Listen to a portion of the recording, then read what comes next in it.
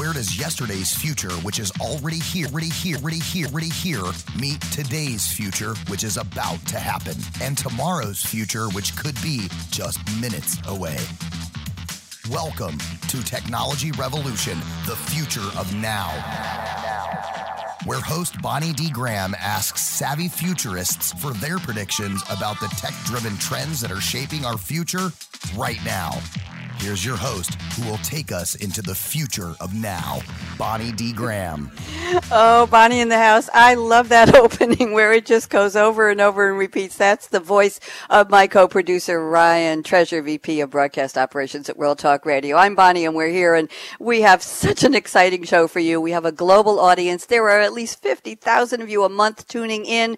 We recently ranked number 4 on the iTunes Technology Podcast list, and we're so grateful that you are listening and you love our content. So let's see what the buzz is today. I have 4 quotes, one from Gizmodo.com, one from HowToGeek.com, one from LifeWire, and one from the BBC. Let me read them, and this will set us up for what my esteemed panelists are going to be talking about today. So here's a quote from Gizmodo.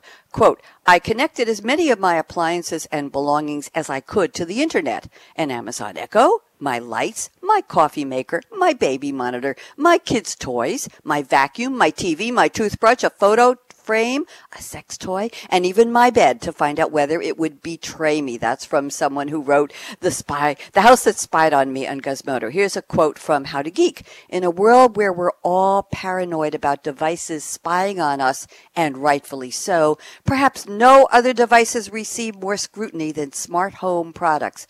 But is that scrutiny warranted? Ooh, that's an important question. Here's the quote from LifeWire.com. Our take is you should be cautious but not worried. Just about every smart device that is connected to the internet and offers personalized services is spying on you. And one last quote here. This is from, this is from Kashmir Hill. She's a reporter at the BBC, and she writes, she allowed innocent household items to spy on her. She turned her one-bedroom apartment into a smart home and was measuring how much data was being collected by the companies that made the devices. She writes, it was like living in a commercial surveillance state with not a single hour of digital silence. Ooh. So we have 4 experts today on the show. We're going to ask for their take, and our topic officially, if you haven't guessed, is your smart home spying on you? And perhaps is your Airbnb home spying on you? And is this okay with you? We're going to be speaking with Ashwin Krishnan at Uber Knowledge, Christina Podnar, The Power of Digital Policy, Jessica Groupman at Kaleido Insights, and Fiona McAvoy at youthedata.com. So welcome to our listeners, welcome to our panelists, and let's start out with a round of introductions. Ashwin Krishnan, please introduce yourself to our audience. Go ahead. Thanks, Bonnie. So my name is Ashwin Krishnan. I'll start off with my mission statement, which is empathize, educate, and empower. And I bring that in 3 forms. The first form as the COO of cybersecurity evangelism and training firm called Uber Knowledge. I have the honor of hosting many distinguished guests in the security side, mostly chief information security officers and privacy officers. And we talk about a variety of things, including diversity in tech, as well as some of the topics we're going to be talking about today. In my second avatar, which is something that I do on the side, which is really talking about the tech and ethics through writing, through speaking, through being on radio shows like this one. Mm-hmm. And finally, on the third side is just elevating human goodness and looking for positivity and using that as inspiration for people to stretch themselves. So that's me in a nutshell. I love that. By the way, do you think it's okay if our smart homes are spying on us, Ashwin? We'll get into that. I mean, you mentioned Airbnb and the article on Medium today. So this has been an ongoing thing where you have the ability for instrumenting, but we have 2 sides. I call ourselves as cognitive dissonance. As Airbnb hosts, we might have a particular perspective. As Airbnb guests, we might have a different perspective, and we'll get into that. So I'll hold my thought for a little bit longer. Thank you very much. I appreciate that. Let's move one seat around the table. It's a crowded table today. Christina Podnar, welcome, and please introduce yourself to our audience. Hi, Bonnie and everybody else. First of all, thanks for having me today. Pleasure. So I basically help businesses create and use digital and ethical and legal ways, and making sure that when they're doing that, the digital efforts and the initiatives and the products and the services align to their organization value, and that they really deliver competitive products and services to consumers. So making sure they balance out the risk and the opportunities that digital brings to the table. Very important. And the key word you said, Christina, was risk. I like that word because that's what we're talking about today. What's your take? Don't be afraid to give away your thoughts on this. Is your smart home spying on you? And if it is and you're aware of it, is it okay with you? What's the balance? I think it's okay. Absolutely. Yes, as long as it's being done in a transparent way so that you're actually aware of the fact that it is spying on you. In which case, I guess it's not so much spying as it is, looking and sharing and viewing you. And so it's more of a partnership rather than a spy situation. But again, it has to be transparent. It has to be controlled by the individual. And ultimately, it has to deliver value. If not, then it really does revert back to spying in a very negative connotation.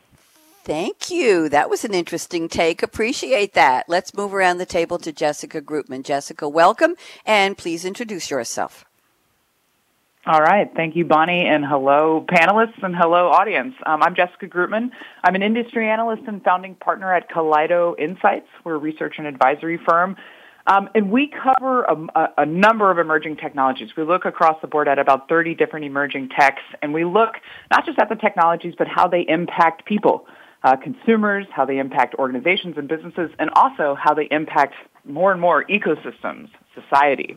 I focus a lot on artificial intelligence, on connected devices in the home and the Internet of Things, as well as the wonky world of blockchain. But I have kind of a funny background for a technologist and particularly for an analyst. My research background is actually in anthropology. So I tend to be more motivated and focused less on kind of the specific technical nuts and bolts, although they're important, and really look at the human determinants. So I've been covering privacy and security, identity, user experience, increasing focus on this thing we're calling ethics or responsible use of technology. Mm-hmm. So that's really what I focus on, and we help companies primarily with research, with content, and market strategies. Thank you, Jessica. What's your thought? Is your home spying on you, or is it a collaborative, hopefully transparent partnership, as Christina just shared with us? What do you think?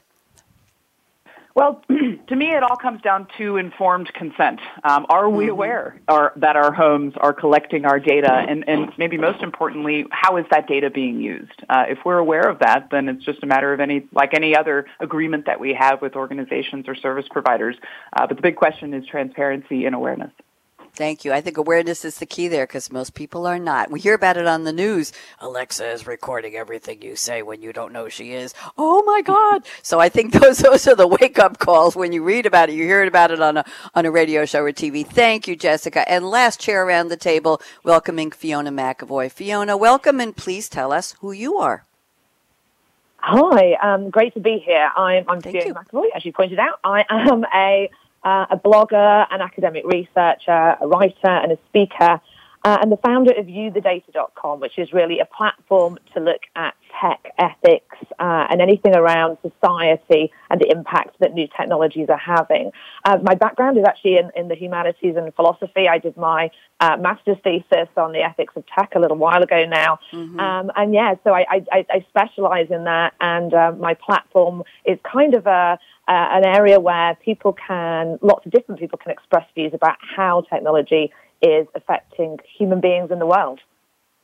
Thank you very much. And is your home in partnership with you? Are you aware of what it's collecting, what it's sharing? Is that okay with you, Fiona?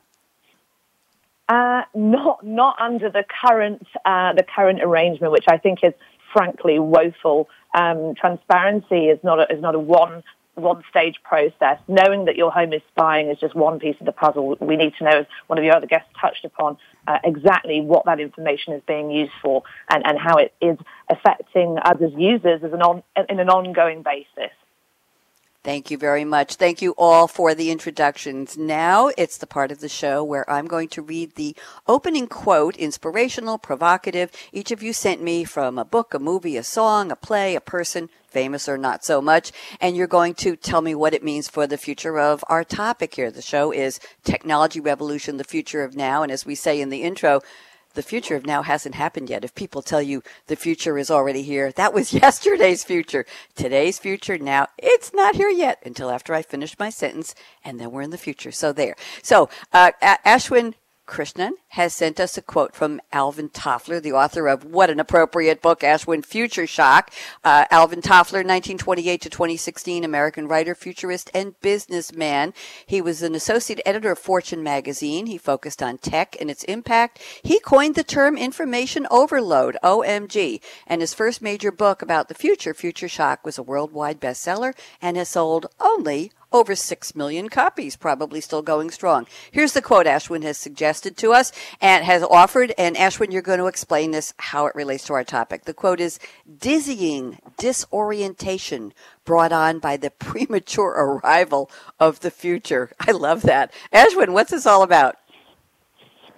Yeah, I mean, so this particular book it was written, I think, about 3 decades ago, right? But it's highly relevant to where we are today. And the quote that you talked about, which is about the dizzying disorientation, and all my esteemed panelists talking about awareness and risk and transparency. Mm-hmm. The challenge that I see right now is the fact that it's not just one home device. And you mentioned the article from Gizmodo, which talks about connected thermometer to a coffee maker to a television, et cetera, right? So it is dizzying for the average person to understand how many IP addresses are there, how many connected devices are there, how many microphones are there, how many smart speakers are there, embedded as well as standalone.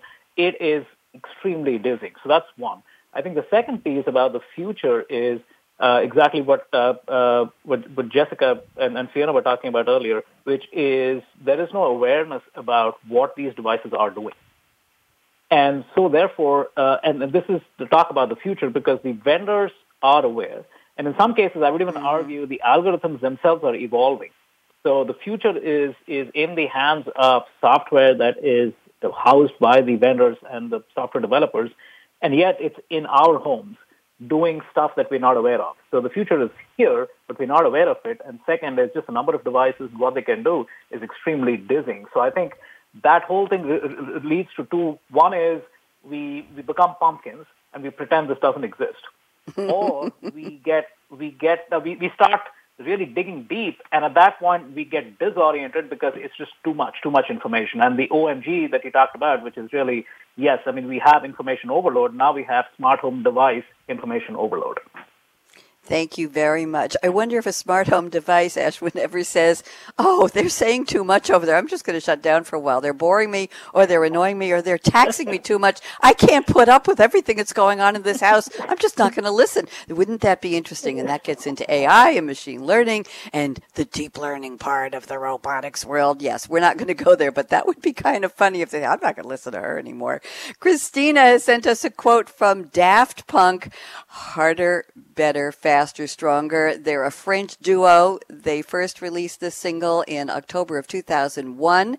The live version won a Grammy Award for Best Dance Recording in 2009, and it has won all kinds of awards since then. So here is the quote: work it, make it, do it, makes us harder, better, faster, stronger. Christina, you have to unpack this for me. I have no idea what this is. Talk to me. Well, you know what? It's interesting. I chose that quote in reaction really to a lot of what I'm hearing in the industry. In fact, I think it was an Inc. magazine earlier this year in the February-March timeframe that really said, smarter homes and all this technology is not good for us. It's making us, addicted to technology from a notifications perspective. It's making us dumber. And it's really ensuring that, we connect with technology and not people. And I wholeheartedly disagree with that. I think that what technology is doing, first of all, is giving us the opportunity to create things that are better and stronger and faster, right, to always sort of improve upon our environment, on ourselves, et cetera. But I think it's actually quite freeing to us as individuals to have our smart homes or our devices or technology support us so we can get rid of all of those really crazy little tasks that we inherently either worry about and they fill up our brains with things we don't need to be thinking about, or they're just really not a good use of our time. And that means that we can actually be freed up to think about things that do matter, that are creative, that are innovative, things that actually make us more productive as individuals and make us connect with our families and each other in more meaningful ways. And so I kind of see this quote as, being a reflection on where we are from an industry perspective, really kind of going faster and stronger towards more innovative things But I also see that happening on the human side, and I think it's a really exciting time for all of us. Certainly, a little bit scary too, but also fun and exciting. Thank you very much. I like the fun and exciting, and I'll just add to the fun part. I sometimes, if I'm alone in the house, which I am often because I work from a home broadcast studio, if I'm lonely, I'll just say, Alexa, hi, tell me a joke, tell me a story. And I use her for social companionship sometimes. I hope that doesn't make me sound extremely lonely and odd, but there is a social companionship to it. She may be recording the questions I'm asking her. But anyway, thank you very much, Christina. Jessica Grootman, before I get too maudlin here, let me read your quote. This is an anonymous quote, unknown source, but it's very popularly used online. Let me read it, and you can explain how it relates to our topic. The Stone Age was marked by humans' clever use of crude tools. The Information Age to date has been marked by our crude use of clever tools. So we have the flip of the clever and the crude. Jessica, I love the quote. Tell me what this has to do with our topic. Go ahead. Yeah, I love this quote too. It's, this is where we are, right? We suddenly, or maybe not so suddenly, have so many new, unbelievably sophisticated technologies. I don't think any of us could deny, from artificial intelligence, we're teaching our machines to speak human language, to perceive space, to learn and recognize patterns, and all manner of other technologies. This stuff is very sophisticated and indeed very clever. But I think so much of what sort of characterizes the technology space right now, and so many of the questions we're beginning to ask, is this historically crude use, or at least we are beginning to run into a wide spectrum of unintended consequences of these very clever tools. As an anthropology geek, this one really resonates for me because, technology is always tied to our evolution. It's tied to how we communicate, how we, transact, how we think about our own economics, how we protect ourselves. And certainly nothing is new now from that standpoint. We just have a new set of tools, an emerging set of tools to do so. But I think really where we are is to begin to think about these unintended consequences and not just sort of, approach technology with this mindset of when you're a hammer, everything is a nail, or in other words, building technologies just because we can, purely for feasibility's sake, purely for even revenue's sake, but to zoom out and think about, well, why are we doing this? What are the consequences to multiple different types of users? How do we not sort of think about just the capabilities of these tools, but how to responsibly use them, and really transition from crude use to more clever, more responsible use of these very, very clever tools. And in terms of the smart home, to me, this has always been one of the most interesting spaces to track, domains, if you like, because this is where these tools are falling into everyone's hands, not just technologists, not just business folks, or, specific industries, but children's. Some children, yes. Alexa is one of the first technologies they'll ever interact with. Parents, the elderly, all of us, right? We are all experiencing this in our most intimate domain of the home. And so to me, this quote really rings an important in this moment. Thank you very much. And I was very intrigued by the juxtaposition of crude and clever in the two parts of the quote. Jessica, very, very interesting. It's a little bit of condemnation in there, I think, because crude can be interpreted in many different ways. Thank you. Very provocative, and that's what we love. Let's move around to Fiona McAvoy. Fiona has sent us a quote from Margaret Mead. Some of our young listeners may not know who she was. 1901 to 1978, American cultural anthropologist, speaker, and author in the mass media, got her bachelor's at Barnard College in New York City, MA and PhD in Columbia. Okay, she was the president of the American Association for the Advancement of Science in 1975, and I'm going to say that perhaps she was one of the early women in STEM. She was a communicator of anthropology in modern American and Western culture, and often controversial as an academic. I'm going to leave that alone. Look her up, MEAD, Margaret Mead. Here's the quote: "Never doubt that a small group of thoughtful, committed citizens can change the world. Indeed, it's the only thing that ever has." I see much positivity in that. Fiona, please tell us how this has to do with our topic today. I love it. Go ahead. Yeah, I love this quote, and it's the one that's kind of stayed with me. And I don't think there's actually a lot of context to it, but I don't think it needs it necessarily. I think in the context of our conversation, what I really thought it could refer to is the information imbalance we find ourselves in at the moment. There are a relatively small number of companies that are collecting huge swathes of data that pertain to our behaviors and to us as people. We've heard it all before, but just to say again, at any one time, there are, big tech companies that know where you are. They probably know who you're with. They know what you like. They know when you're sad, and they know when you're stressed. They know who you emailed today, and they know probably who you're going to email tomorrow. They can probably predict what Netflix movie you'll watch this weekend and what other types of things you might do with your loved ones. They essentially know more about us than we do about ourselves. And that's quite overwhelming. And to a certain degree, it's unprecedented. And I think there's a tendency to submit to that. I mean, I taught a class at SF State. It was the philosophy of morality and politics. And I asked the kids in that class, who were kind of 17, 18, what they felt about this. And actually, they kind of thought it was an inevitability. And I think that's sad. I mean, it feels a little bit like we've almost been demoted to the status of lab rats. We're being watched. We're being experimented on. There are people using our data and redeploying it in ways that change our choices and make our lives different. And I think it's important that we start to acknowledge this and people start to speak out against it.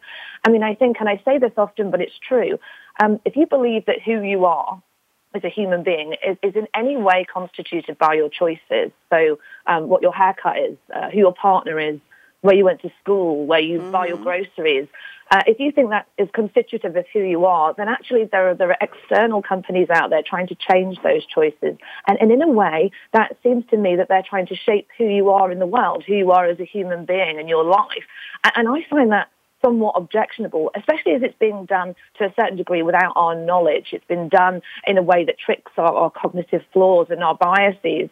So, yeah, I like this quote because I think it's to do with citizens thinking a little bit more about their predicament. And even though they might feel like the David and Goliath scenario, reacting against that and speaking up against it. Thank you very much. We've got a lot of provocative quotes here and a lot of provocative comments on them. Thank you to my panelists. I have a quick question for all of you. One of you just mentioned, I don't remember whether it was it Christina or Jessica mentioned we often use the devices in our smart homes to help us with tasks that are small or medium in terms of effort that we can do without. In other words, they help to automate or take over things for us. So I'm going to ask my panelists, wouldn't you love something that could combine little apps, big apps, and put them together in a flow that will help you get your work better? On the count of three, I want you to all say yes. 1, 2, 3. Yes. Yes. Yes. Thank you very much. Now I'm going to welcome back our sponsor, Zapier. Zapier. Let me give you a little background. Growing a business is hard, and my 4 panelists know that, especially when you're spending hours every day moving data from email to spreadsheets. Do you still use those? To your CRM, to wherever? Shouldn't that stuff just happen without you having to lift a finger? Well, more than 4.5 million business people are saving an average of 40 hours a month. That's right, by using Zapier. I'll spell it Zapier. It's the easiest way to automate your work, and it's not listening to you, by the way.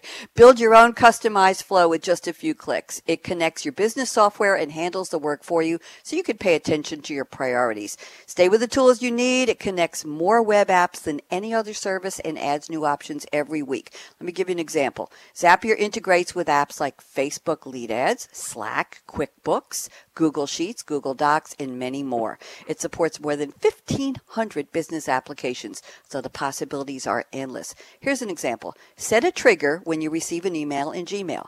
Set an action to copy the attachment from that Gmail to your Dropbox. Then set an alert in Slack to notify you about the new Dropbox file. Zapier has simple fill-in-the-blank setup, point-click automate, go with the workflow in minutes. Ready to try it? I have a special link for you. Go to Zapier, Zapier.com/ and the word revolution, REVOLUTION, because this show is Technology Revolution. Connect the apps you use the most and let Zapier do the rest for you.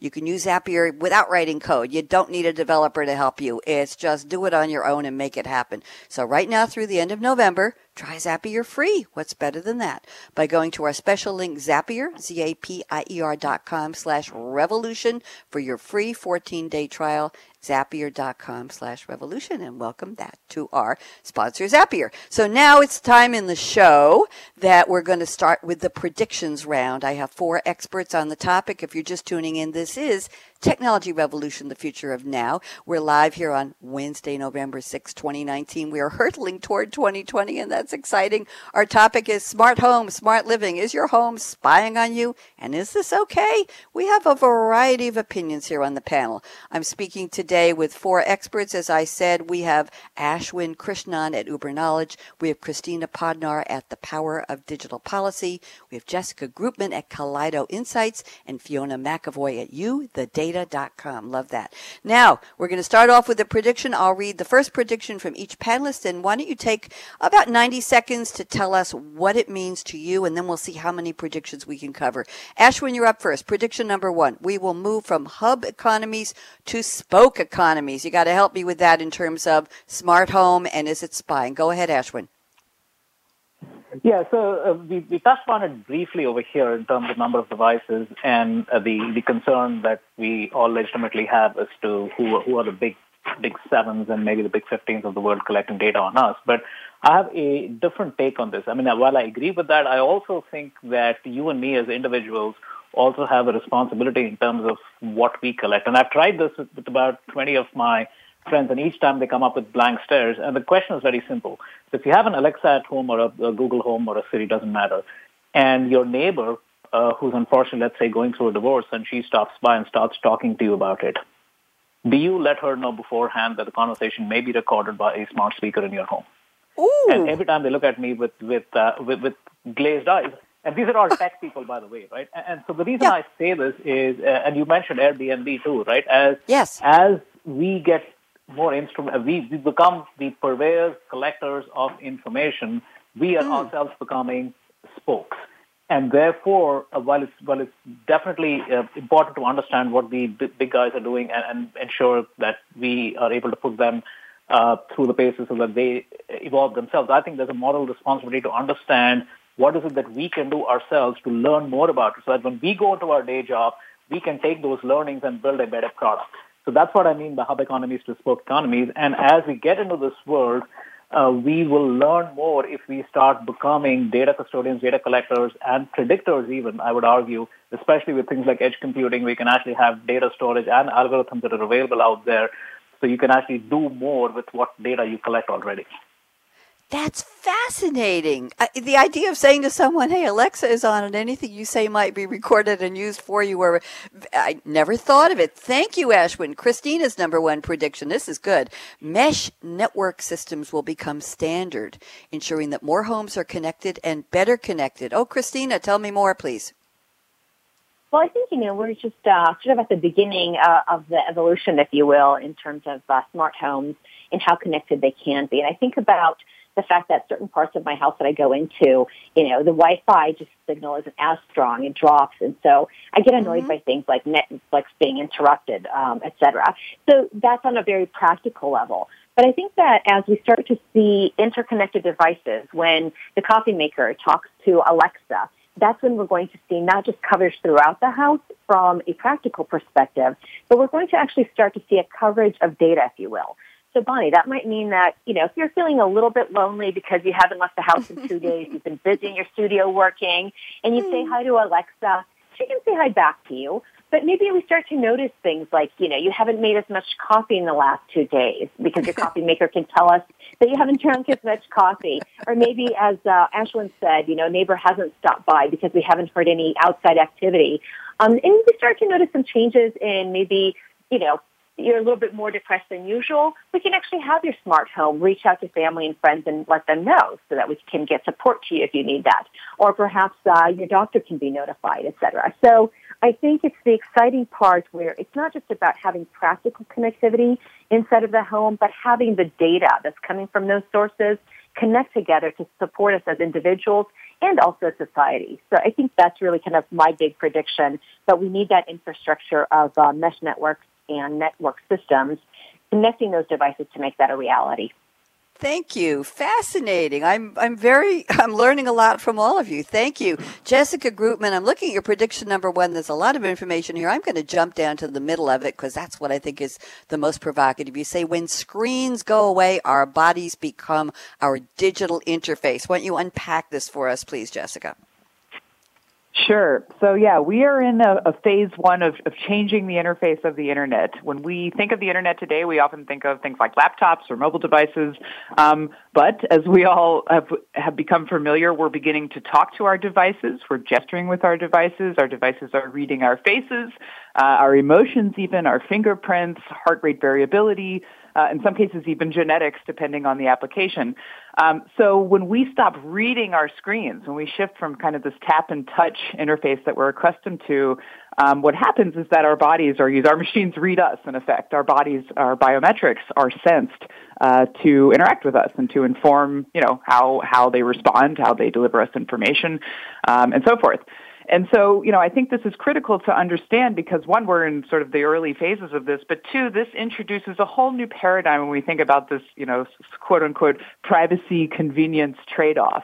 Today we think of, okay, maybe my search history or my transaction history, but I get a lot of services in exchange for it.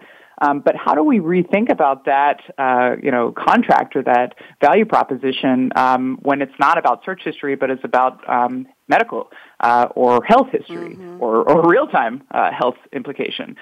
This is sort of nowhere more relevant than in the home because this is again, as I said before, this is where we are becoming accustomed to voice recognition and some of these first applications, some of these killer apps, if you like, around voice recognition, facial recognition. Today, I think the smart speaker market is already penetrated about a quarter of American homes, which is took the smart home space generally a very long time to get there, and that was really the catalyst for it. By the way, voice is a personally identifiable biometric. Cameras are also one of the number one devices in the smart home in terms of sales. Increasingly, cameras are outfitted with facial recognition. So this introduces a whole new realm in terms of, like I said, that trade-off, but also this big question around legal or liability questions. For example, there are some laws on the books when we talk about biometrics. Although we are struggling to get a federal data privacy law in place, so there's some kind of legal precedent for biometrics. Does that apply here? When? And what, use cases? But also, as Ashwin was getting at, kind of this pressing question around data ownership. Today, individuals, do not have control or inventory or real agency over how their data is used. But does that fundamentally change when we start talking about our own personally identifiable biometrics? And again, the home is sort of the starting point for this. Thank you very much. Interesting. Fiona McAvoy, I'm looking at your number 1 prediction.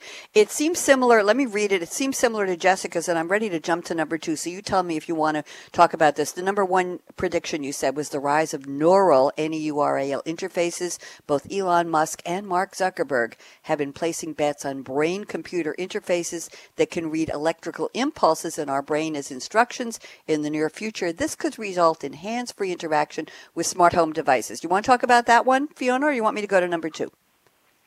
Go to number 2. It might be more different.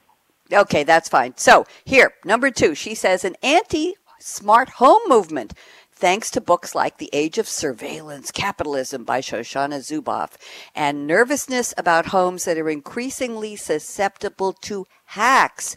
We will see a willful rejection of smart home devices, particularly by Gen Z. Oh, there we go. So tell me about this one. Go ahead, Fiona. Yeah, so this is kind of out there, and I appreciate that, but I wanted to kind of throw the cat amongst the pigeons a little bit in the conversation. I think people are becoming more cynical about this stuff. I think that, and I do a lot of kind of speaking at various events, and even within the tech community, I think there's now an acknowledgement that people aren't just kind of opening their arms and accepting every device without knowing the consequences. And yeah, I don't know if anyone's read the book in question, but it paints a pretty dark picture of some of the practices that are going on at the moment in terms of data collection. I think certainly people are going to be, especially younger people, are going to be scrutinizing devices more closely. And I think there's a resistance to becoming as predictable as companies want us to be. So we've spoken a little about convenience and how great it would be for our Alexa to talk to our coffee machine, to, interface with our email or our calendar and know exactly what our daily routine is and what we like and dislike. And that worries me, and it should worry all of us, because actually it means that we're very, very predictable. I don't want to be as predictable as they want me to be, and yet it's convenient for the companies that produce this hardware and software for us to become these creatures of habit. Actually, human beings aren't creatures of habit. We make different decisions all the time. We evolve as human beings and as people. Our characters change over the years that we're alive. And I think it's kind of sad that we're being lulled into a situation whereby we think that becoming predictable and having that predictability served is something, it's kind of massive convenience.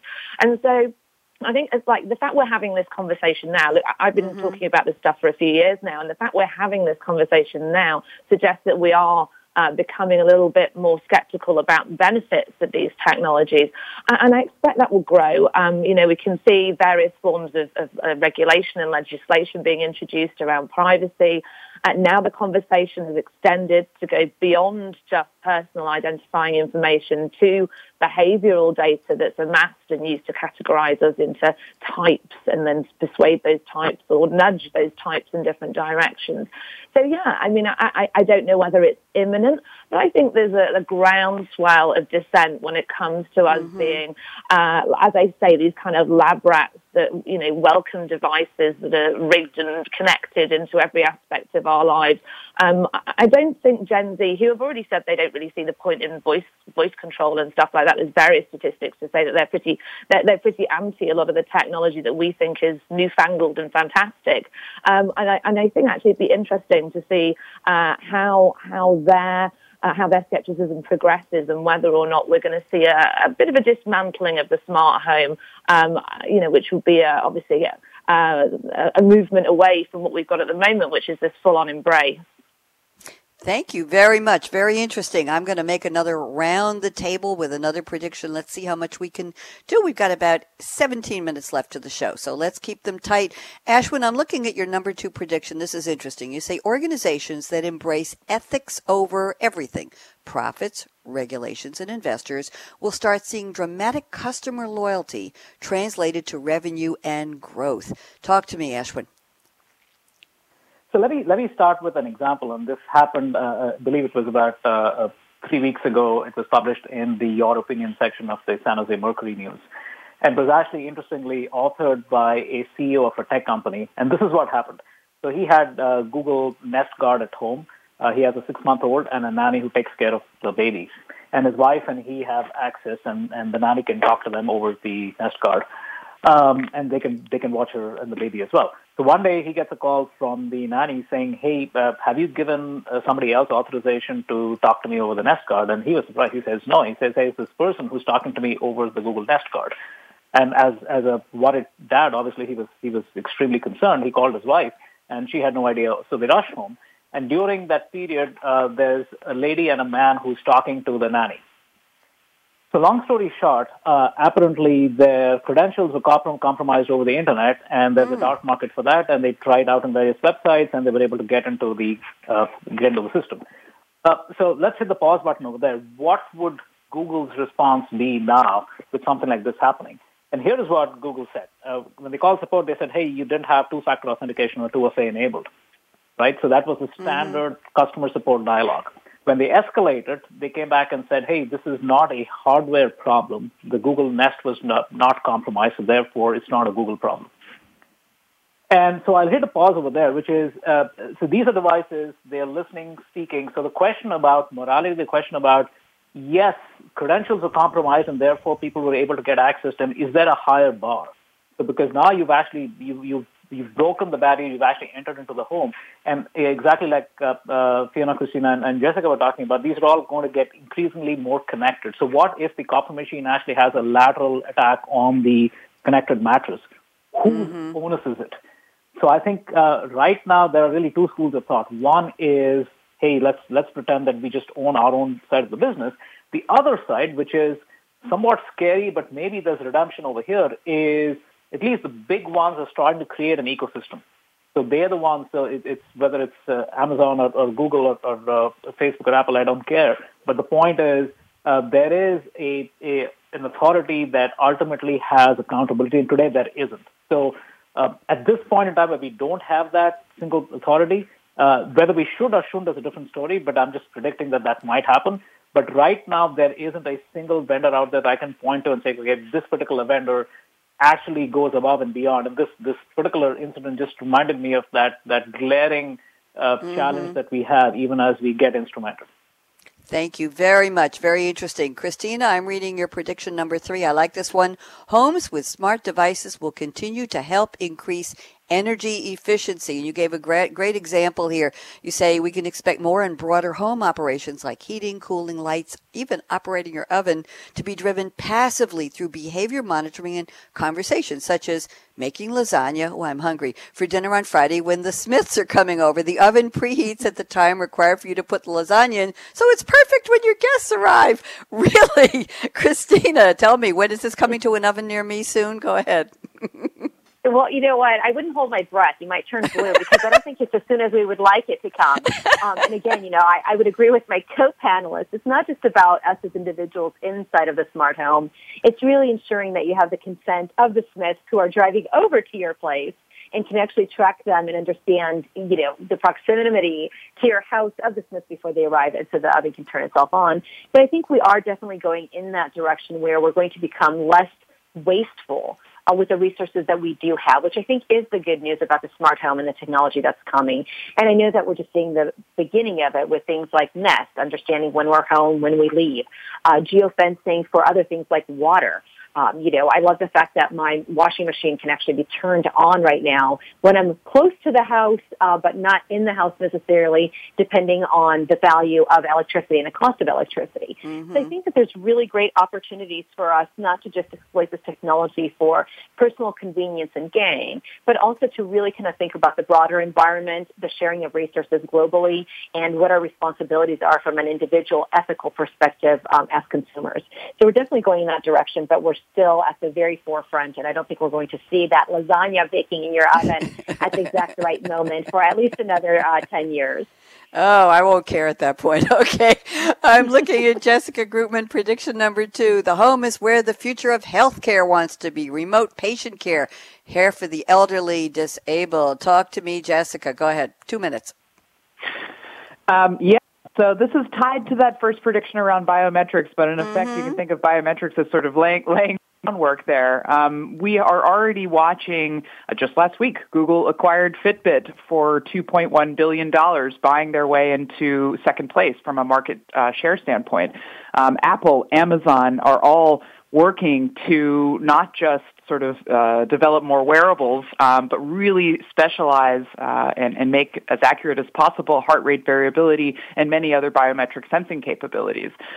Meanwhile, of course, the trend in healthcare is to push more to the edge, if you like, to the device, using mobile for all kinds of mobile health applications, for remote patient care, for more, for example, the elderly and disabled folks, offering them a better level of care in the home or using multiple caregivers, kind of centralized through a specific app. We're watching the sort of traditional wellness industry explode right now as everyone from consumer packaged goods companies to food and beverage and agriculture and pharmaceuticals are really asking this question of how to really meet the end user in their home or at their device level, kind of shifting what has historically been a kind of disease-oriented industry, healthcare, to one that is centered around the individual and is more predictive and is more kind of wellness and real-time based rather than just kind of a sick care once we have a problem. And so again, from the elderly standpoint or remote patient care to real-time medication adherence, there's all kinds of different examples of healthcare trying to push into the home. But meanwhile, it's big tech who not only are the developers of mobile devices and have this massive access to billions of users, but also have some of the best talent around big data and artificial intelligence in the world. Thank you, Jessica. A lot of good optimism in there. And yes, awareness, transparency, who's getting my data, what doctor or healthcare system is getting it, is there anything private in there? It's a whole can of worms in there. Good and the bad and possibly the ugly. Fiona, I'm looking at your prediction number 3. This is kind of a scary one. You say mass workplace surveillance. By 2020, Gartner says 80% of businesses will be doing the same as monitoring our behavioral data as smart home devices like Alexa move into our offices. We will find ourselves under observation in even more of the environments we inhabit. Fiona, talk to me. 2 minutes. Yeah, sorry, I'm such a negative Nelly, aren't I, in this conversation? No. We like the point counterpoint. We love that. Go ahead. It's perfect. So this just pertains to a report, and I don't know if any of the other panelists saw this, that came out as a Gartner report beginning of last month, so it's pretty fresh. And they say if you work for a medium to large size company right now, there's about a 50-50 chance that someone within your organization is gathering your data and analyzing it for various trends and moods and those kind of things. They estimate by 2020, so next year, that about 80% of firms will be doing this. So this is anonymized data, but nevertheless, it's looking at emails, messages, whether on a kind of internal messenger system, certain types of biometrics. The one that kind of frightened me, actually, and I actually had no idea that this was a practice, was using the camera in your workplace laptop to examine your face and read emotions. Apparently, according to the report, this is relatively prevalent. So using that kind of emotion detection technology to understand if you are frustrated or if you're depressed or if you're, or if you're elated, I guess, as well. It works both ways. The rationale that's being given, which is kind of understandable, is for years and years now we've collected surveys and stats. We've tried to assess whether they're happy in the workplace. And that's really come from soliciting feedback from them, verbal feedback or written feedback. And it requires that they kind of stand up and be counted. Whereas the workplaces that are using this kind of monitoring say, well, we don't need to wait for someone to squeak because they're unhappy. We can monitor various things. We can look at the tone of their messages. We can look for certain triggers or certain flashpoints where we know that, there is something going on. There is a problem internally, and we can address it without someone having to tell us directly. And I think that sounds like a reasonable rationale, but nevertheless, I think a lot of people would be perturbed by the fact that this is going on. And just to say the natural extension of this, which is already happening in China, is that those brain-computer interfaces are being inserted in helmets and hats of people in various workplaces to read their moods and emotions with the exact same rationale. We just want to know that you're happy. So I think we need to think about mission creep a little bit. And I think it's an interesting progression and something that I feel a lot of people don't realize is happening. It redefines the meaning of happiness. There was a whole article on are we working too hard at being happy? Has it become a competitive thing? What does it really mean? I posted it on Twitter a couple of days ago. I'll look for it and send it to all of you. I think we have time to squeeze in one more prediction, maybe two. Ashwin, I love prediction number 3. I want to make sure we do this. You say personal AI agent, a.k.a. our AI person Jeeves, will become our conscience, our alter ego, and our protector. Due to the growing importance of this entity, it will become the target for cyber criminals, having our own AI bouncer watching over what device we bring in, what vulnerabilities have been reported, and reporting deviations from the norm. It's like our own SOC, Security Operations Center, for our home. It sounds really otherworldly. Ashwin, can you tell me about this in 2 minutes? I'd love to hear it, please. Yeah, so let me quickly make an analogy, right? When going back to the screen laptop world. So I use DuckDuckGo for searching, I use the Brave browser, and I use Google for everything else. I never use a Chrome browser, I never use Google search. Now, so there's a conscious opt-in to understand the reason why I do this, so that I'm giving less of my data to this single hub economy. Now, translate that into your smart home, where it's literally you don't have the screen interface, and just like Jessica was talking about earlier, that's going away, and you have this human interface, you have this cognitive interface, you have the biometric interface. So the challenge with that is what do you, who's there to help you out? So this whole question about the AI custodian, and there is actually books written about it, one called Radical Markets, Uprooting Capitalism and Democracy for a Just Society by Eric Posner and Glenn Weil. But the argument over here is there is somebody that is looking out for you, your man Jeeves. And this entity is actually understanding what you've been doing, and exactly like you were talking about, Christina was talking about earlier about lasagna, is, hey, what is the entirety of your ecosystem and what are you doing today? And should you be talking to Alexa right now, or is it better to wait 24 hours before you engage because you've already given too much data to Amazon today, right? And just one example of that. Or like you were saying, Bonnie, about just feeling a little bit socially uprooted because you're sitting at home and you're asking Alexa for help versus saying, hey, don't ask Alexa, why don't you ask Google Home? Right, so and also the other bigger challenges is with so many vulnerabilities, CVEs and things going on and exposés happening every single day, that all gets factored in so that your interaction is taking into account everything that's happening in the society at large. So you feel much more secure with somebody who's taking care of you. So that's the argument.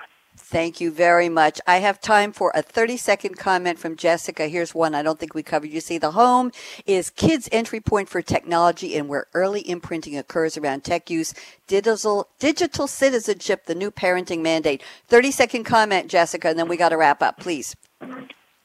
Sure. This is really critical because just like in other realms of life, parents play this essential role of creating these templates for consumption, for how we handle problems, for relationships, you name it. And technology is no different. We've really been focusing on this particular area of children's online safety at Kaleido Insights. And what we're seeing is that, how parents are managing this is across the board. And by the way, so is schools. Or so are schools. And so it's critical to kind of standardize what are we talking about in terms of kids' online safety and how do we use these critical moments in child development to teach these skills, to teach about how we interact with people online, what is online content, how do we think about it, what is conduct, and so forth. And so, the home is where all of this begins, and it's a critical point. Thank you very much. Great point. And by the way, I'm remembering the movie from 2013, Her, where Theodora, played by Joaquin Phoenix, fell for Samantha, played by Scarlett Johansson, the voice of the operating system. And he was devastated when he found out that she had relationships with millions of other guys who had the operating system. So much for that. I have a prediction of my own. Next Wednesday, November 13th, we'll be back talking about the sound of sweet, sweet music, listening to technology. What's going on with recording music? What's going on with live? Is AI part of it? How are people selling their records, promoting their records, the role of social media? I have a great panel, 5 people next week. Can't believe it. Here's my repeat of my call to action for our sponsor, Zapier. Right now through November, try Zapier free. Go to our link, Zapier, zapier.com/revolution. That's zapier.com/revolution for your free 14-day trial. Special thanks to Ryan Treasure, my co-producer at World Talk Radio, Aaron Keller, our engineer extraordinaire at the Business Channel, and a very, very special thanks to my wonderful panel. I really enjoyed and appreciated the 4 of you. Thank you for bringing your insights, your savvy, your knowledge, your perspectives, your opinions to the panel. Ashwin Krishnan at Uber Knowledge, Christina Podnar at The Power of Digital Policy, so important, Jessica Grootman at Kaleido Insights, and Fiona McAvoy at youthedata.com. Appreciation to all of you. Thanks for tuning in to our listeners to Technology Revolution, the Future of Now. Remember, the future of now didn't happen yet. You can go out and be a part of it, so make it happen. Bonnie D. Graham signing off. Bye-bye. Thank you for joining us for Technology Revolution, the Future of Now. Mark your calendar to join host Bonnie D. Graham every Wednesday at 8 a.m. Pacific Time, 11 a.m. Eastern on the Voice America Business Channel to hear how technology is impacting your future now.